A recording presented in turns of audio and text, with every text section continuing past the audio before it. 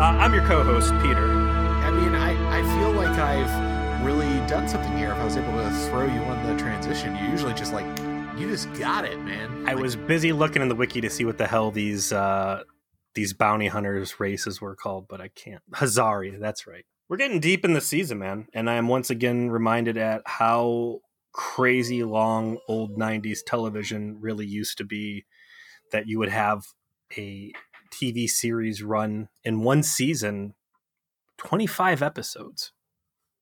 Yeah, because they end up breaking it up, right? Like they do the fall part and you've got the winter break, and then you come back and you have your episodes through the spring, and then you're done before summer. You have the big May sweeps.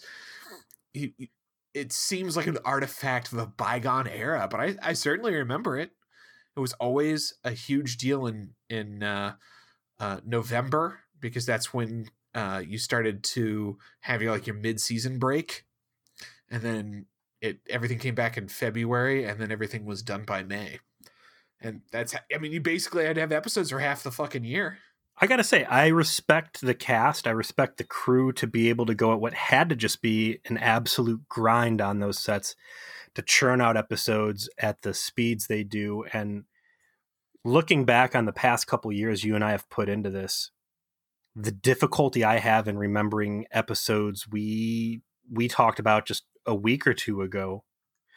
I don't blame any of the cast members when they're just like, listen, guys, that was not my life. That was just a job. And, I did it, and I don't have perfect recall on this stuff. Like, if we can't remember this stuff with the amount of effort that we're putting in, I don't fault anybody who's involved in the production of this for not remembering every blistering detail. I completely agree. It's almost embarrassing to me sometimes how little I remember of our own takes. And those are much more recent than these guys having filmed the show. Yeah. And it's because it always is in the current living memory of the people who just consumed it or repeatedly consume it, and not necessarily the person that created it, as crazy as that sounds, Mm-hmm. People talk about stuff that we did on podcasts 50 or 60 episodes ago, and I'm like, it's just, what? You've been doing this 50 episodes? Like, what? We've done 120 episodes now. It's just like, oh, in episode 65, I don't even fucking remember what one that was. What did I say? That I don't know. As long as I didn't drop the N-bomb, I think we're good. I did want to share a quote from one of our fans from the V'ger Please Trauma Support Group before we got going. And this is about last week's episode, but this is the quality of fan we have. So this is from Soren, and we were reflecting on the David Lynch phase, our episode 120, which was about the fight, the unwanted return of Chakotay's backstory. And he said the following: I recently treated myself to a home viewing of Children of the Corn 2, The Final Sacrifice. Amazon Prime thought I might like it. Perhaps because I once watched Picard? And when a terrible Native American character wandered in, I was delighted to discover he was none other than Chakotay's grandfather. Needless to say, I immediately reached for my medicine bundle. Was rough. I spent a fair amount of time thinking about his grandfather, the actor, of like, it's got to be rough, man. If you're like, I want to be an actor and this is what I'm going to pursue, and whether it's a elderly Native American or something else, you get stuck as this very hyper specific stereotype, and that's always what you're going to get stuck playing. You're not going to see that guy landing a role as some Silicon Valley influencer or something like that, and it's got to be a rough plight. And I'm not saying this to say that I'm sorry for the hard time we gave him about a shitty performance, but I am saying that I recognize that it's rough to always have to just be that one thing character actor, not because that's what you became famous for, but because that's how you look and that's how you get handled. It's a rough life being typecast in Hollywood, but it's not it's not one that doesn't go without its paychecks. And speaking of people who cashed paychecks this week, what episode did we watch? Oh, I thought you were going to say Alex Kurtzman, who I don't think he's cashing any paycheck. I don't want to go deep in the the national affair of Star Trek and where that's going. But I do want to touch base real quick before we jump into today's episode, into Lower Decks, which I've been watching, and I will say has been steadily increasing in quality. I still would not put my neck on the line and invite you in to watch it. It's annoying because if you cut the jokey, cartoony, comedy mainline out, you've got these legit post TNG era episodes in the background with some cool stuff going on. Like this episode I just watched had a generational ship they had discovered that was adrift, and there were two. Basically, they're like Miranda class. Like that's what the Cerritos is, the main ship we're following, and they're tractor beaming this to a habitable planet that they're going to terraform with it. And this generational ship is like super huge, and this like vast cavern. You're always grounded, whether it's Voyager, Next Gen, DS9, whatever, maybe even Enterprise. Like the limit of your creativity is rooted in the budget of your show.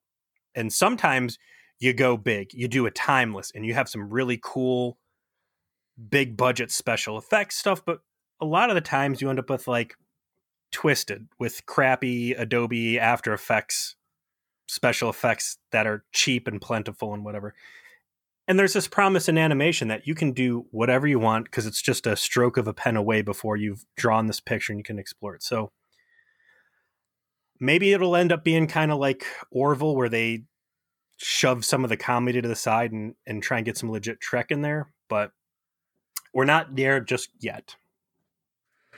It's a shame that something that has a decent Trek premise is being wasted in this way. And it sounds like it's playing out exactly the way I said, which is it's not going to be Rick and Morty enough to be genuinely funny because they're not going to want to expose the IP to that level of black comedy. And it's not going to be Trek enough to really be a good watch for Trek fan purposes. And it's going to be stuck in this overmanaged studio black hole of not funny and not engaging.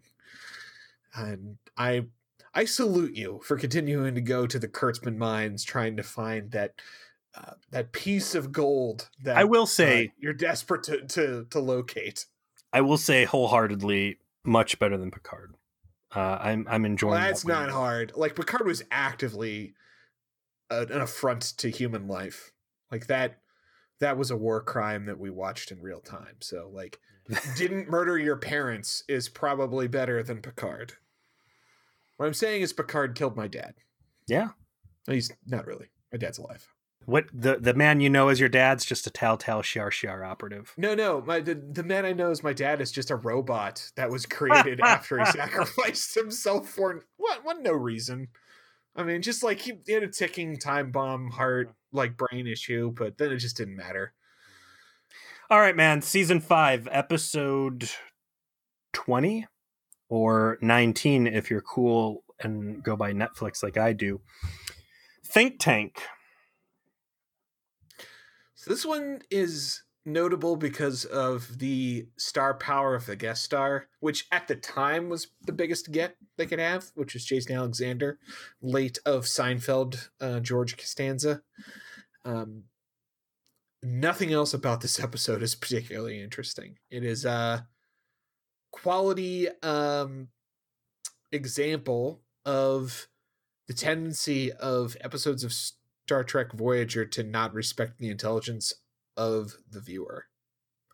I disagree and I agree. I disagree with the fact that or your assessment that it was a unremarkable episode, and I wholeheartedly agree that whatever they thought they were doing to be clever and Shyamalanian here was a complete miss, and this was a very transparent episode. And it brings me back to our podcast old question of back in 1999, what was this a good twist? You know, No. I don't think this was meant to be a good twist. It was meant to be fed like a bottle of baby formula to the audience on purpose because they thought they'd get extra eyeballs because Jason Alexander was the guest star. So they wanted to make it as noob friendly as possible, like don't make them think too much, give them a real simple setup and a real simple story, and see if we can retain some of these people that might tune in because somebody they know is on the show. I mean, that's not a bad strategy, right? If you're going to from a marketing perspective, I think it's like, I get the logic, but it's fucking terrible for this show. This is season 5, deep of season 5 of a show on the UPN. Like, who they think is going to fucking like, oh yeah, I'm going to totally start watching Star Trek Voyager now because George Costanza was on it. Like, who in their fucking demo is that going to attract back to the show? Like, if you're trying to get that audience that was watching back in season 1, season 2 and bring them back, this isn't what they're looking for, right? This isn't like, oh shit, I'd stopped watching Voyager because I thought it was bad, but oh my god, the guy who goes Jerry is on there now, so clearly it's for me now. Like, no, that's not it. That's not it at all. Like, they were going for the tactic of, we're gonna put a big old guest star on there to get people who like Star Trek and were watching the show to come back to it, they should have done something like some kind of crossover where other Trek figures were on it, or like, here's Captain Picard or something like that. Like, that would have been the way to do that. This is getting nobody that's sticking around. I get the logic though, because fucking studio executives are stupid, and so they would have thought that would have worked. Here's what I liked in this episode, and this is going to be a little skip to the end. And here's something I will give later seasons, 4, 5, 6, maybe hopefully 7. But ever since we got out of the dried meat is stuck in my hair region of the Delta Quadrant, like the shithead regions. Yeah, many sectors overwhelmed by the shithead menace. Yeah, it was a dark time. And for those of you who have not listened to our earlier seasons, there was a notorious thread we felt in season 1 and season 2 where just all these people had some sort of crusty bird nest grown in their hair, and that was their kooky alien thing. I mean, the Kazon were the ultimate example of that. That they just looked nasty. They just just didn't take showers. Ever. That's legit, and I think that plays into who they were as a dirty drug dealer culture. I maintain the work. It's just that everyone else was that way too. It's like, what the fuck? Well, what the fuck was it? Ex Post? No, was it Ex Post Facto? Was that the shithead episode with the Ninja Turtles? I don't actually remember the actual name of that episode. I just remember the shithead episode with the Ninja Turtles that LeVar Burton directed, that we got introduced to, like Detective Tuvok. There were so many terrible first show memes were launched out of that fucking episode. But anyways, recent Voyager, I think, has gone above and beyond in producing some cool ass one-off aliens that we get access to. And this episode particularly starts with a textbook example of what I'm going to call wax set cool alien. You got this really cool blue fish guy. He looks great. He looks like he just wandered off the set of Hellboy. Interesting design of alien with excellent prosthetics. You hold this up against even through the majority of TNG, and you still had guys that were basically just dudes in trash bags with like googly eyes posted on them, right? This is some legit cinematic special effects work, and it is in the most boring, basic home basement reproduction fan set possible, right? Oh yeah, Stevie wandered by just as this guy showed up in the teaser, and she's like, "Oh, that guy looks cool." Like, man, they really started to like do well with prosthetics in these aliens. And then just this set that is a Holiday Inn conference room. Not even that, man. Beige walls, like it looks like an elementary school multi-purpose gymnasium that they had just done some children community theater production, and the set pieces or stuff. They're terrible. But I think this episode does a good job of, again, just exploring what is in the universe that is not part of a large galactic empire or some major faction. Who are the independent operators? Stuff like space pirates and things like that, minus that goddamn Da Vinci cartoon episode Taking Flight or whatever that one was. What was that? Concerning Flight? Yeah, Concerning Flight.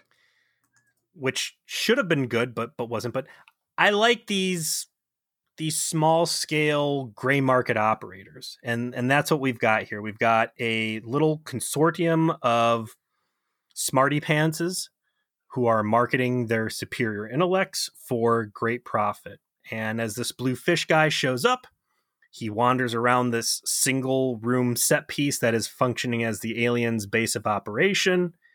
We see I don't know, the one guy is like vagina face guy with a bunch of garbage sewn into his jacket. There's a jellyfish in a tube. There's a robot off of Doctor Who, Jason Alexander, who you've mentioned before, which, despite being one of the smartest men in the Delta Quadrant, is not smart enough to know how to brush his hair and just looks like a hobo. Or he's too smart to brush his hair. I do want to shout out to the other kind of bipedal alien that we see, like his fucking makeup too. I guess it's like Phenom. You're talking about the vagina face guy? The guy who can't talk, right? Yeah. The fucking mask makeup shit that was on him was incredible looking. Yes. And then there's the last alien, which is like this giant lumbering ethereal space beast that's like in the Phantom Zone. I'm not really sure what his deal was, but it's kind of delivering on this expectation that in outer space, not everybody is a humanoid with 2 arms and 2 legs and walking around at approximately 5.5 to 6 feet tall and fitting through traditional doorways. Like, they really first broached this with Species 8427, where they completely dropped the ball by going too heavy on in-your-face CGI. And I think this is a good example of, like, you're able to accomplish these effects and have non-humanoids that are interesting and engaging and part of the story, and not take you out of the moment because they look so awful and low budget. So the guy who shows up to negotiate with the think tank about the problem that was solved on their home planet by them, essentially is trying to get out of paying them in this ore that was promised by saying it was destroyed. Say, hey, we take this instead. I think Jason Alexander's like, no, homie, we know you actually have it because, again, we smart. So you should probably give that to us before we undo the fix we made so that your planet didn't, shake weight its way apart into oblivion. And he said, oh, yeah, of course. I will totally pay the VIG to the space mafia here. And so that it'll get my legs broken and exits. And so the setup is transparent from the start. These guys are bad. They are happy to use heavy-handed mob tactics to get their way. And they're apparently, as you mentioned, Galaxy Smarty Pants group. Are they the mob? Is what they're doing unreasonable? Like, cool looking fish dude, his planet was going to be shattered by earthquakes, and they went to a consulting agency and said, hey, can you please fix it? And they said, sure, here's our contract, here's a price. And then fish guy was like, I'm gonna try and fuck these guys, and I'm gonna come up when I owe them like tons of unobtainium, and I'm just gonna be like, hey, look, here's a fucking rock I was using to hold my door open. These rocks, like this rock instead. These rocks, they don't grow locally. It's a big deal. This rock's there. And then Jason Alexander's like, yeah, it's a big deal for your planet, but like that planet across the street, it's made of nothing but these rocks. This isn't the deal. And then the guy lies and, oh, it was destroyed. Like, I see they're trying to like be like, ooh, this is a menacing, cruel think tank, but it's like, no, man, that's business. It's a contract. This dude's trying to back out, and like, Oh, dude, later on they talk about how they'll destroy planets for pay. I mean, these guys are bad guys. They don't hide that these guys are bad guys. Come the fuck on, dude. They're not bad. They're business people, man. You know, it's... Yes, and their business is termination of life. I mean, they straight out say it. Like, we won't do weapons of mass destruction, but if we're asked to blow up a planet, we'll do it. Like, okay. Yeah. It's the "are we the baddies" speech, right? Like, yeah, pretty sure you guys are the bad guys. Pretty sure there's little skulls on your helmets. I think they're just they're businessmen with morals. That's my pick on these guys. Anyways, so you know, we get a little zoom in to Jason Alexander squinting as we're left to ponder, like, oh god, he was willing to undo the fix they did to collapse this, which I'll still also maintain is not that bad of a bad guy as far as the Delta Quadrant goes. I want to talk a little bit here about Jason Alexander's performance. I can't imagine the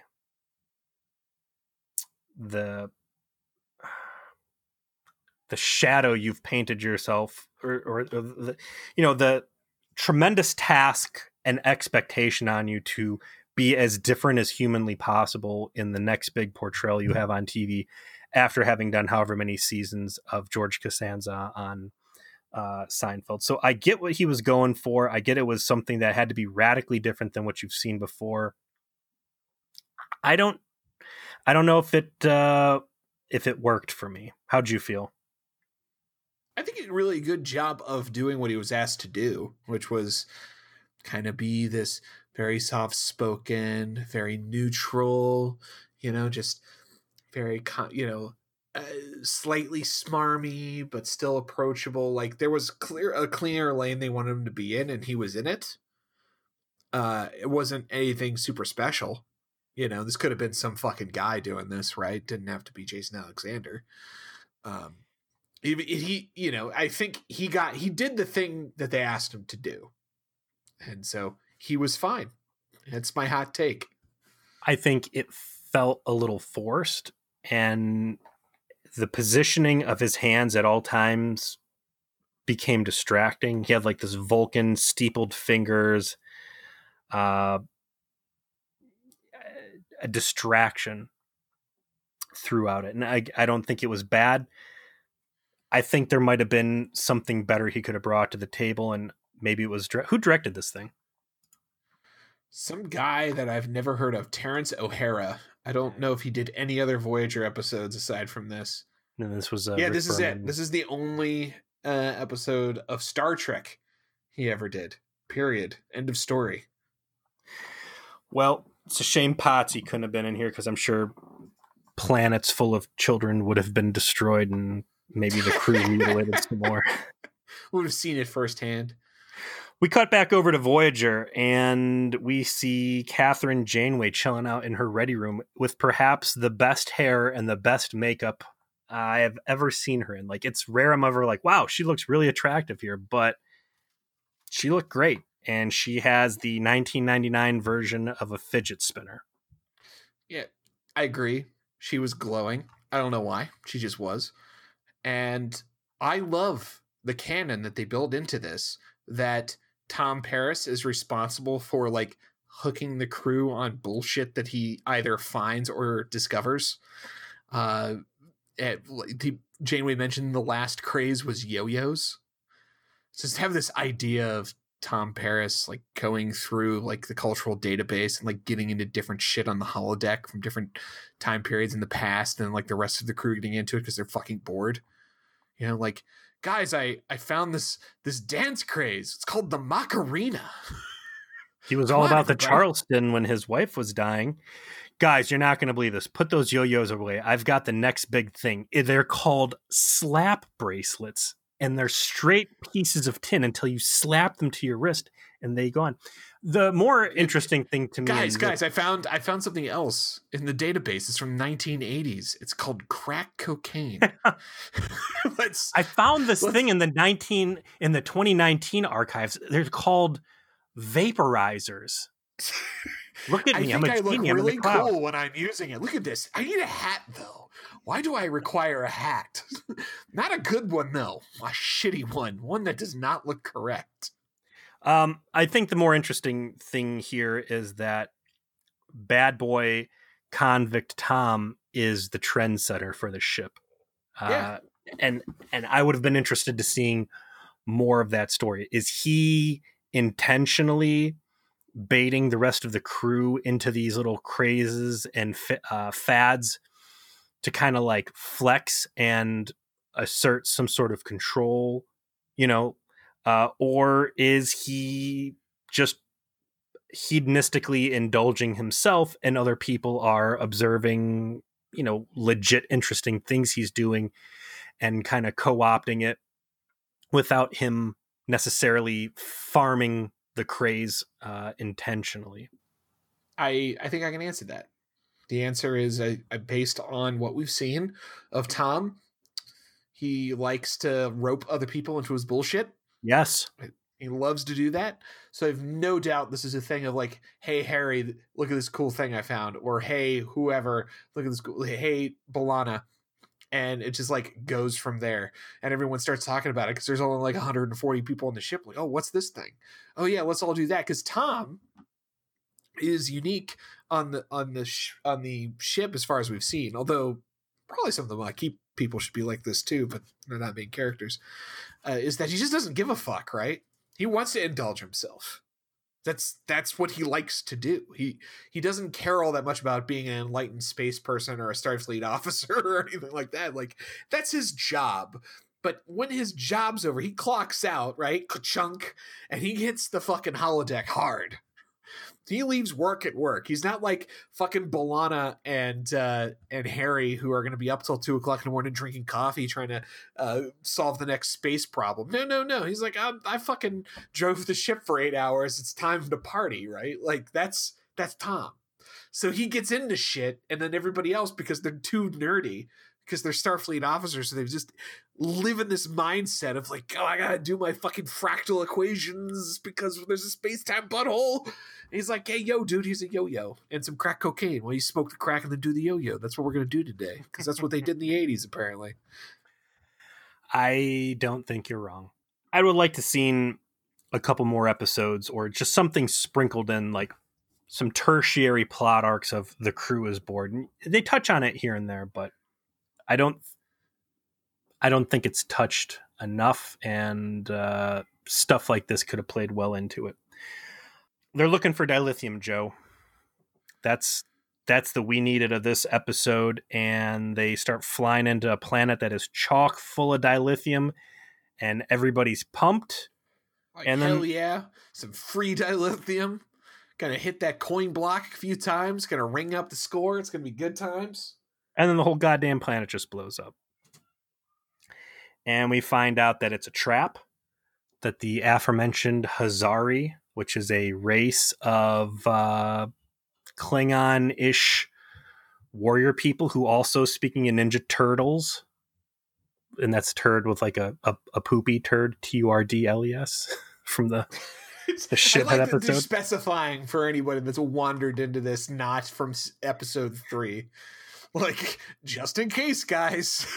Yeah, well, you know, if UPN thought they could use Jason Alexander to attract new viewers late season, then it's not without our opportunity to have people that may have just wandered in and not know about our all-time worsts ex post facto way back in the day. So these guys, these Hazari, they're badass, honor-bound, technologically advanced hard asses who are bounty hunters. We get brought up to speed on all that by 7 to 9. They're And space Assamites. They are. Yeah, They are. They are. Yeah. Hazari, Harzan, Marwan. Yeah, sure, man. Deep cut. Voyager narrowly escapes the booby trap, and they don't get any pursuit by these Harzan. And as they'll come to find out in Astrometrics, it's because there are a whole gang of them. They're getting pack hunted, similar to the Hirogen, who had turned it into sport. And they don't know how this could happen. Who, Joe, in the Delta Quadrant could possibly want to put a bounty out on the USS Voyager? At least it isn't like when Harry Kim's said in Twisted, why would anyone do something bad to us?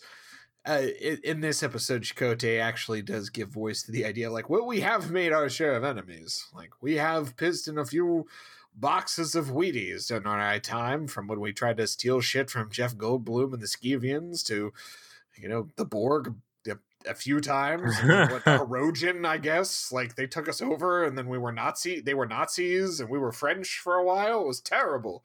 I mean, like, he does mention, like, we have some greatest hits of people who want our asses dead. So, He specifically calls out the Malorn, who were introduced in Night, which is the two-dimensionally evil garbage people. And then your buddies from Counterpoint, the Devore, I believe they were called, who were like the super the anti-psychics. Yes. Voyager seems like it's been flying for a while, so I'm always happy to hear shout outs from old names like the Malorn. Well, I mean, it's all from season 5, though. Like, that's the thing. It's like both of those references are from this season specifically, although there's a reference to prior seasons, and we'll get to it. But yeah, big news there. These particular two enemies that they've run into are more recent. Although, what bothered me about it was because of their use of the quantum slipstream drive in Timeless. Wouldn't they be like way, way, way outside the space of both of those races by now? They'd be like 10 years away from them. Okay, so you're jumping ahead to when the think tank actually says, here's what we want in exchange for your help, right? No, what I'm saying is, like, why would they think that the specific enemies that are after him would be the Malorn? Because they should be, like, so far away from Malorn space right now. Like, like, really? Oh, yeah. So the quantum slipstream was Timeless, or was that Dark Frontier? It was Timeless. Dark Frontier, they used a transport drive, and they got even further. So like, that's what I'm saying, though. Like, because I peeked at the Netflix roster, and there is a Malorn episode coming up after this. So, like, it is that's why I'm saying, like, how big is Malorn space? How big is Malorn reach? That despite an entire season of traveling at this point, with a couple big shortcuts in there, that they're still within the grasp of this fucking garbage scow race. It's some real interesting geography going on in the Delta Quadrant for season 5. The crew's perplexed, though. Like, these Malorn guys seem like pretty serious business, and there is this chess game unfolding of how are we going to get out here. Like, finally, there's someone who gives enough of a shit about us that they're putting real resources into capturing Voyager, which has been like the running gag since season 1. Is Voyager will show up long enough to stick its dick in someone's mashed potatoes to varying degrees of severity. Some of the biggest ones, of course, being the Vidians, who the Klingon DNA in B'Elanna is the key to stopping the fucking phage, which has ravaged their culture for hundreds of years. The Borg, who want the technology to assimilate species 8472. They've got some big priority bullseyes on their back. And so far, it's only really been the Hirogen that have gone out of their way to say, like, no, we're not going to let bygones be bygones. We're going to hunt you down. And they're like, who wants to go after us? And who is putting this much resource into getting us? And these guys are doing a legit job. Every route they think they have to escape is blocked somehow. And the ones that seem open are theorized to be traps. And it seems like the first time that Voyager's really had to contemplate its next step without being super fucked up and limping along on the verge of blowing up in the process. It just so happens that while Janeway sits in the mess hall contemplating their current situation, by the way, like, Neelix shows up for his one fucking scene right before this to, like, pour her some coffee. And I remembered upon seeing him that he was part of this show, because he's barely been part of this whole fucking season. Have you noticed? He had to co-lead with a child actor in his, like, one starring role this season, right? Once Upon a Time, where it's like him trying not to tell Naomi Wildman her mom might be dead. That's it. It's all this filthy space cat's got to do this entire season. it's a shame. Neelix started off as a terrible character that was a blight, at worst on scenes, and at best kind of this running gag of someone who's actively sabotaging Voyager's progress. But ever since Parturitions, he's had some super solid entries, and I think there's some really good stories that Neelix should be a part of. I still maintain he should have been on Gravity instead of Tom Paris. And you are completely right that this entire season, again, this is a long season, episode 20, and they have not given him anything to do. And it's a shame, and it's something I hope that we see changed by the end of this episode, and hopefully different in seasons 6 and 7. The scene you're talking about, though, and I want to roll things back real quick to how the ship actually escaped the Hirogen or the Hazan trap. They blow up the dilithium planet. The ship flies out. Voyager's shields are down. Some other stuff's fucked up. And Janeway hails them and is like, hey, listen, leave us alone. They're like, you're all fucked up and we're going to get you and don't fight us. And also, if you shoot that gun, you're going to blow up. And she's like, but you're going to blow up too. And they're like, yeah, well, you're not stupid. You don't know enough. You're messing with the trap queen who likes to try and blow up her own ship. Like you miscalculated. Cut to the mystery machine, and there's Fred Jones making a face because that's my fetish. Janeway's like, mass suicide? Like, Janeway originally petitioned to have the Voyager renamed the Heaven's Gate because she just wants everybody to die on that ship, and any chance she has to endanger everyone's life, she's taking it. She's like, yeah, fuck it.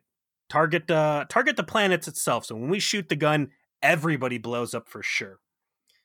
And Tom throws this line out there like, well, it was just a bluff, right? And it's like, Tom, do you not know you're working for someone who is very clearly has a self-annihilation complex and wants to see the rest of the ship go down with her? Like, come on. But the scene with Neelix you're talking about, she's sitting there with her big laptop. There's like magically leather couches in the mess hall now, apparently. And she's just really stressing out, drinking all the coffee. And Neelix is like, well, do you want to use me as a sounding board? And she's like, or I forget what the exchange is, but basically like, I know this is outside your wheelhouse to hear about crew problems, but it's like, that's all Neelix does. And we talked about it back in Threshold. He's like this epiphany advocate who that's Neelix's like true function on the ship is to sit there, listen to whatever your problem is, throw out some kooky stories about when he was a kid working, on the Kessel Run or whatever. And then you have your like, aha moment. This is how we're going to fix it. But he's not feeling it this time. And he's just like, yeah, you know what? Fuck it. This is your problem. I'm out of here. We believe in you, Cap. And when he dips out, Janeway gets visited by the ghost of Jerry Seinfeld's future.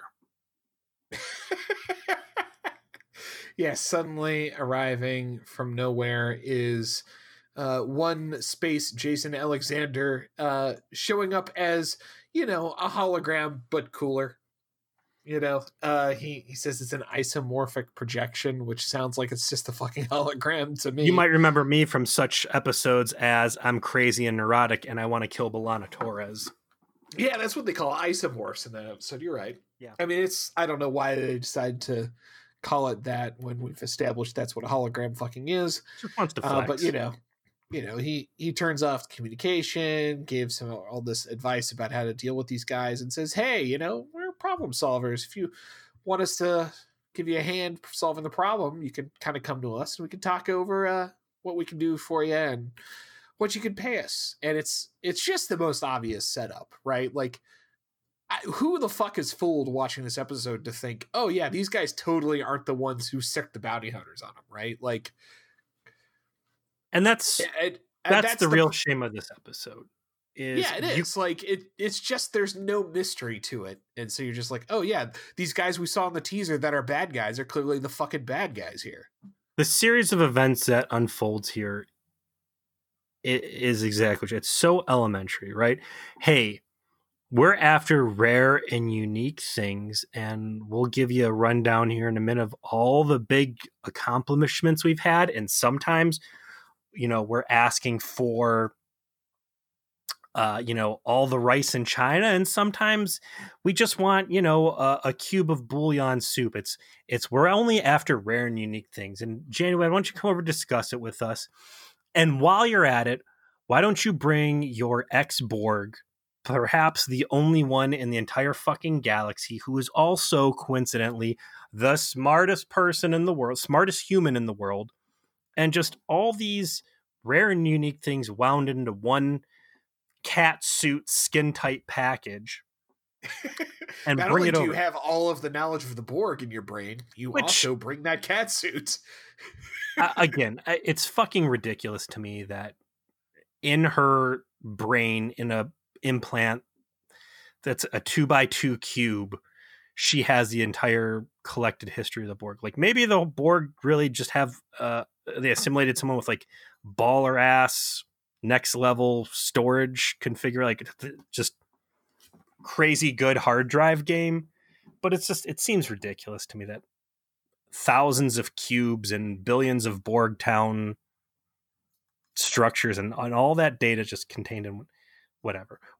But even sillier is the fact that Janeway decides to go meet on these guys' ship and not bring Chakotay and not bring Tuvok, who's usually her like trusted confidant problem solver guy. She brings 7 and 9, and they agree to let him interface, and she talks to the Doctor Who robot. While that's going on, Jason Alexander kind of does this rundown of the accomplishments that they've done and all these lives they've saved, for something as simple as soup, because the writers love soup and we have to give soup a shout out. That's and true. There's 2 shout outs to soup in this episode, by the way. What's the second? One of the things that it's one of the things they asked for is a recipe for Neelix's, like lanola root soup or whatever.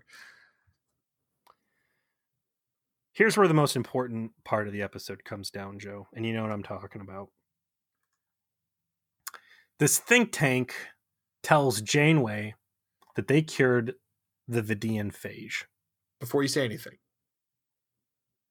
I just want to point out that I so expected this to be a trigger point for you that we discussed in advance of like, and don't worry, Peter, when we get to the part where they just dropped that the phage got cured, like casually to establish credibility for this throwaway episode, I'm going to let you go at it. So here we are. We're here. I'm here for you. Go on. Why is this not the entire fucking episode? Right? The Vidians are your best effort that Voyager has ever put forward at a persistent villain. Arguably the best implementation of it. So good, in fact, that they basically steal the whole fucking concept for Insurrection or whichever way they went. Like, this is groundbreaking, big deal shit. Okay? And this establishes so much craziness. So much craziness just came on the table, right?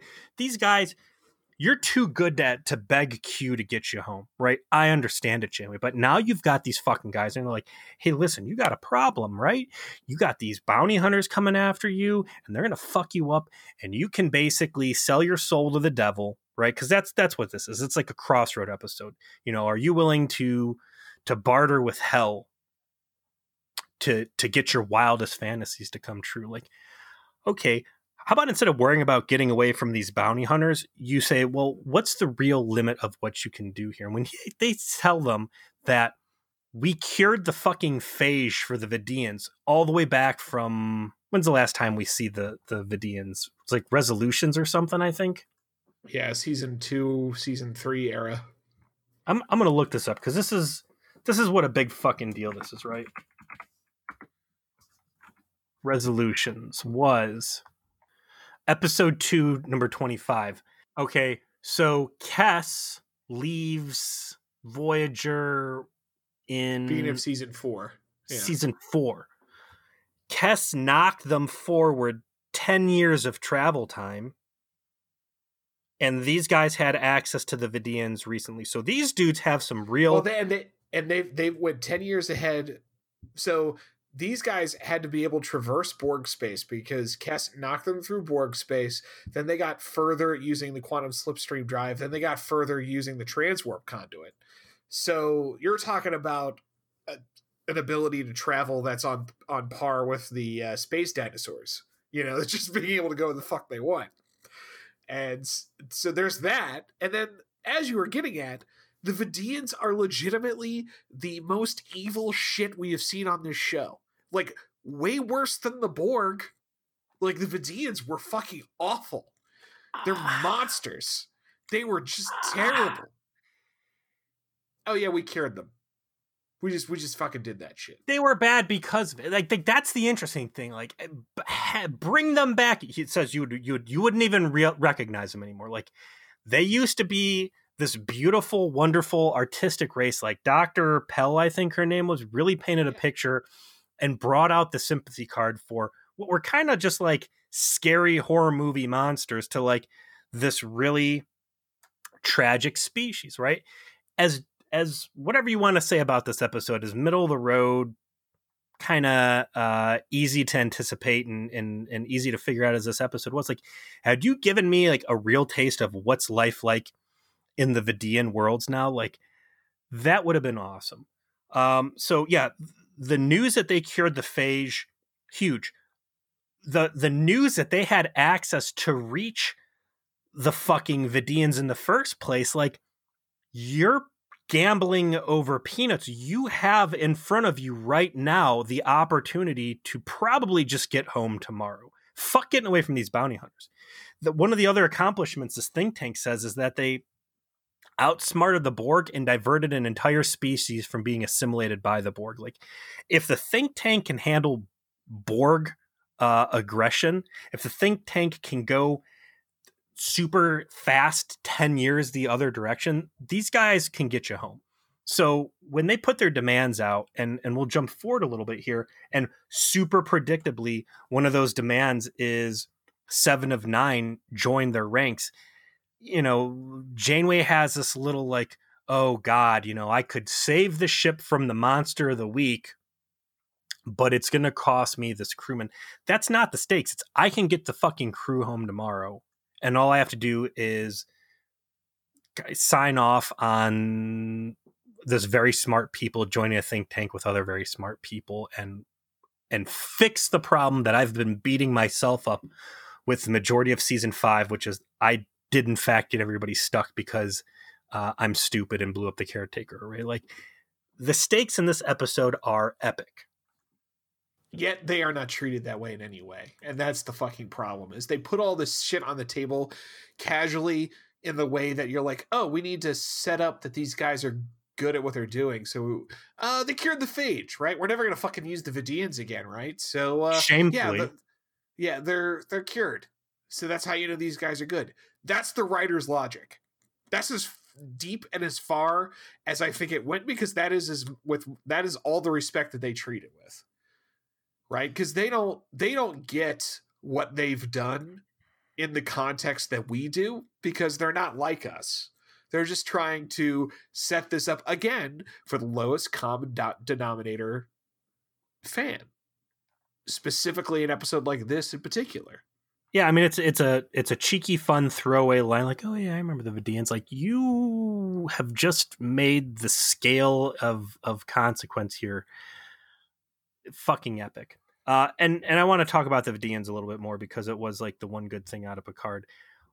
How tragic is it that here the Vidians have finally been cured of the phage, only for them to inevitably be assimilated by the Borg within the next 2 decades? What do you mean? Like, is there evidence that they were assimilated by the Borg in Picard? Oh no, fuck! It's the Skeevians. That's right. My bad. Yeah. It's the Skeevians got assimilated. Well, you know what? If you're going to get the Skeevians, why not get the Vidians too while you're in there? The Borg don't care. Borg don't say no. Maybe that's a second deal the Vidians struck, is to keep the Borg off their ass too. I mean, they might not have gotten all the Skeevians. They just like got some of them when they were on like some isolated planet somewhere. got their cool Skeevian portals that Voyager couldn't steal correctly. Yeah. That's such a shame for Voyager, though. It's like these villains they try to launch don't really find the right footing, abandon, and it's like the older they get in the series history, the more interesting they get, and the bigger a shame it is that we don't get access back to them anyways. So I'm looking at the clock right now, and I see that we're at 51 minutes. And you normally this would be like, oh shit, we need to like get going because we're barely in like Act 2 of this episode. But I realized there's almost nothing else to talk about. Yeah, I know. Because the plot is so predictable from this point forward. Like the most interesting thing to talk about here is Jason Alexander's on the episode and is fine. And holy shit, the Vidians apparently got cured by these guys. What the fuck? What the hell? Oh man, don't you remember when this show had good antagonists? I do. And then after that, it's very paint by numbers. There's a silly part in there where they find out that the Malorn the Malorn are the garbage scow people who have contracted the Hazari to bounty hunt Voyager was in fact Jason Alexander disguising himself as a hologram because they wanted to just bring in Seven of Nine and they were going to create an artificial problem that they could only be the cure for so they could recruit her. These Hazari guys, like this is the big fail minus all that other stuff I pointed out earlier. I was like, they're supposed to be honor bound and all this other stuff. Like you can't bribe them. You can't offer them more money than the previous guy was. Like if they accept a contract, they're going to go hard on it. But as then, I said, space Assamites. Janeway's like, the guy who hired you was wearing a disguise. And they're like, oh fuck. Well, you know what? Whatever. Yeah. Let's have a montage scene where I'm in the boardroom with you guys. And we've got our own little think tank and we're going to figure out how to outsmart the smarty pants. It was such a botch to me that you build these guys up to be stone-faced, honor-bound killers who just... And then immediately on the drop of a hat that they've been deceived. They're like, yeah, well, fuck those guys. We'll kill them instead. We hate being tricked. Fuck that. I mean, we're honor-bound, except if you be tricky. In that case, fuck you. You lie to me and I'll burn your fucking house down. The Hazari guy, once he warms up to them, is like, yeah, I know who these dudes are. I know them by reputation. And there's a lot of people who don't like these guys because they probably didn't respect the contract they got into them with. And, you know, these dudes fucked them. So again, I'm not blaming the think tank. I'm on the think tank side. You renege on a contract, you get what you get. But the Hazari decide to play ball. And they lay a honeypot trap, and the big thing is 7 of 9. You know, like she solves the fidget spinner to like lay down we have to cheat to win, and that somehow the aha moments in Voyager. It needs to stop. I'm so tired in 90s television. Like we're gonna do something completely unrelated to what the main problem is, and then we're gonna have our epiphany moment where we relate, you know, underwater basket weaving to how we're going to stop the sun from exploding. Oh my God, it's so simple. We just do it underwater, whatever cockamamie thing they have. Like this episode specifically with the fidget cubes seems much worse than other times we have that unrelated epiphany. Like it's shoehorned in there so bad. Again, you said it feels a little paint by numbers. It's another the hubris of man, and here's the women who are smarter, and there's Janeway throwing her little quippy, ha, you know, you might want to think your way out of this one, whatever. 7 of 9 basically uploads a virus into the ship, and the big weakness of this think tank is that they're all so radically different. None of them are able to cross-communicate, so once they destroy this fucking telepathic disco ball built into the floor, nobody can talk to each other anymore. And then when the Hazari, whatever, start attacking them, they are really in a bad place, and Voyager is able to just slip off. So you don't know what happens. Does the think tank survive? Does the Hazari get their bounty prize? We don't know. What I was getting at was 7 of 9's intelligence is at least the plot point here. Yeah. Like you were mentioning before when you're going on it's so ridiculous that she is the repository of all of the Borg's, you know, knowledge or whatever. And at least that is specifically the reason why they want her. Right. Yes. So like, I can respect that. All right. So if they're going to set the honeypot trap, at least they're using 7 of 9 effectively to say, okay, well, if this is going to be a thing, then let's do this. So that I'm kind of grasping at something to say positively about, the setup of the plot of this episode. It's just not particularly interesting because it's not respecting the intelligence of the viewer. If you had just said it is the Malorn who's trying to get these fucking, who put bounty hunters on Voyager, it didn't have to be this silly double trap where the think tank engineered a situation where Voyager predictably would have fallen in its grasp. Like, there was nothing wrong with there being a third party that wants Voyager held accountable for its actions. And you've got this skeevy... Peter, dude, they have to be so tricky and be, setting up all the pieces on the board because they're so smart. And the fact that they just cured the phage isn't good enough. Somehow. Had this episode just been like, the Skeevians or whoever did contract the Hazari, the Devore, right?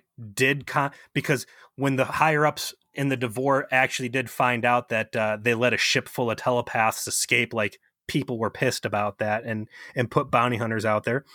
And then the think tank, being opportunists, are like, oh, these guys are in trouble. We can like squeeze them and profiteer on this. And same way, like kind of like that Q dynamic, like, I'm here and I can help you, but Janeway's too proud to take the help. And in the end, they're like, hey, we did it ourselves. We didn't need a magic cheat code to do it after all. Fuck you. And then the think tank's like, well, okay, well, fuck you too. Like, you could have played it straight and it could have been a better episode. I don't think this was bad. I enjoyed it.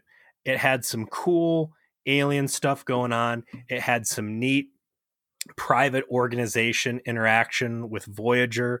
You had a lot of good callbacks to other stuff going on in the Delta Quadrant. You had some real botches where they put opportunities on the table that completely went unnoticed with ridiculous scale. I think the think tank, if they survive the Hazari ambush, would be a really good ongoing villain for Voyager to have to deal with. But I'm going to go ahead and predict we never hear from these guys again because Jason Alexander is expensive. I would assume so. I think he did Star Trek though. I couldn't see anything of it. I didn't see anything of Memory Alpha for this episode specifically that suggests why he did this. I assume it has to be that he's a Trek fan.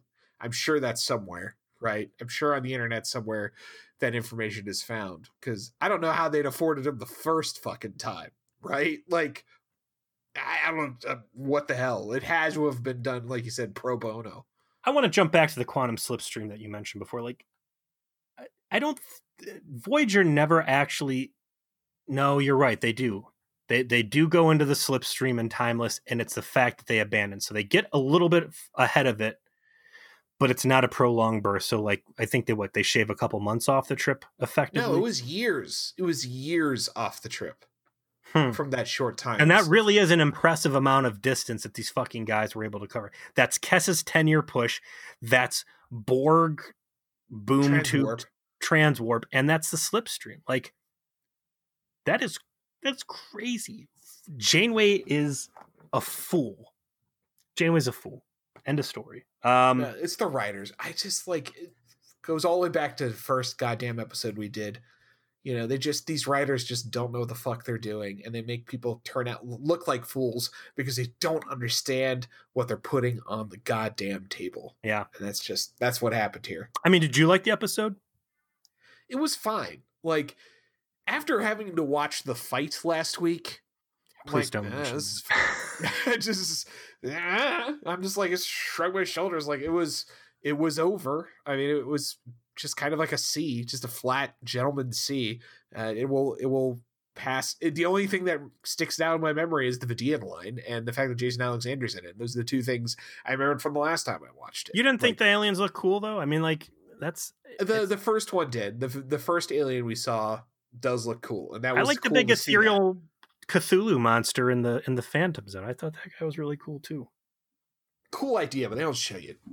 And that's the strength of it. Instead of trying to get like up close and personal and show you how bad the CG is, it's just the shadowy thing in the background. That's an idea and a concept, and that's and that's cool. I liked it. It was good. It wasn't great, but it was. Your standards have gone down so fucking I'm a far. beaten dog, man. You are. I take the safe harbors where I can find them. I'm ashamed to know you. And speaking of that, what are we watching next week?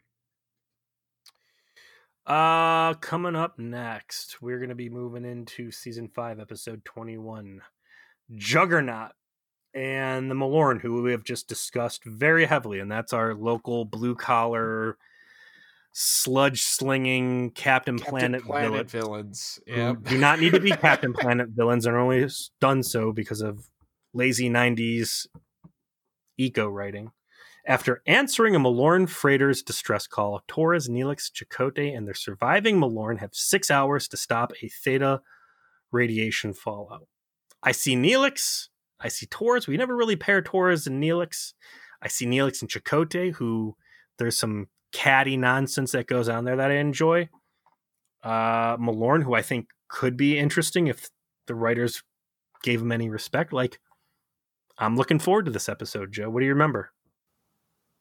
I remember this has to do with Torres a lot, and some more like Malorn being Captain Planet villains.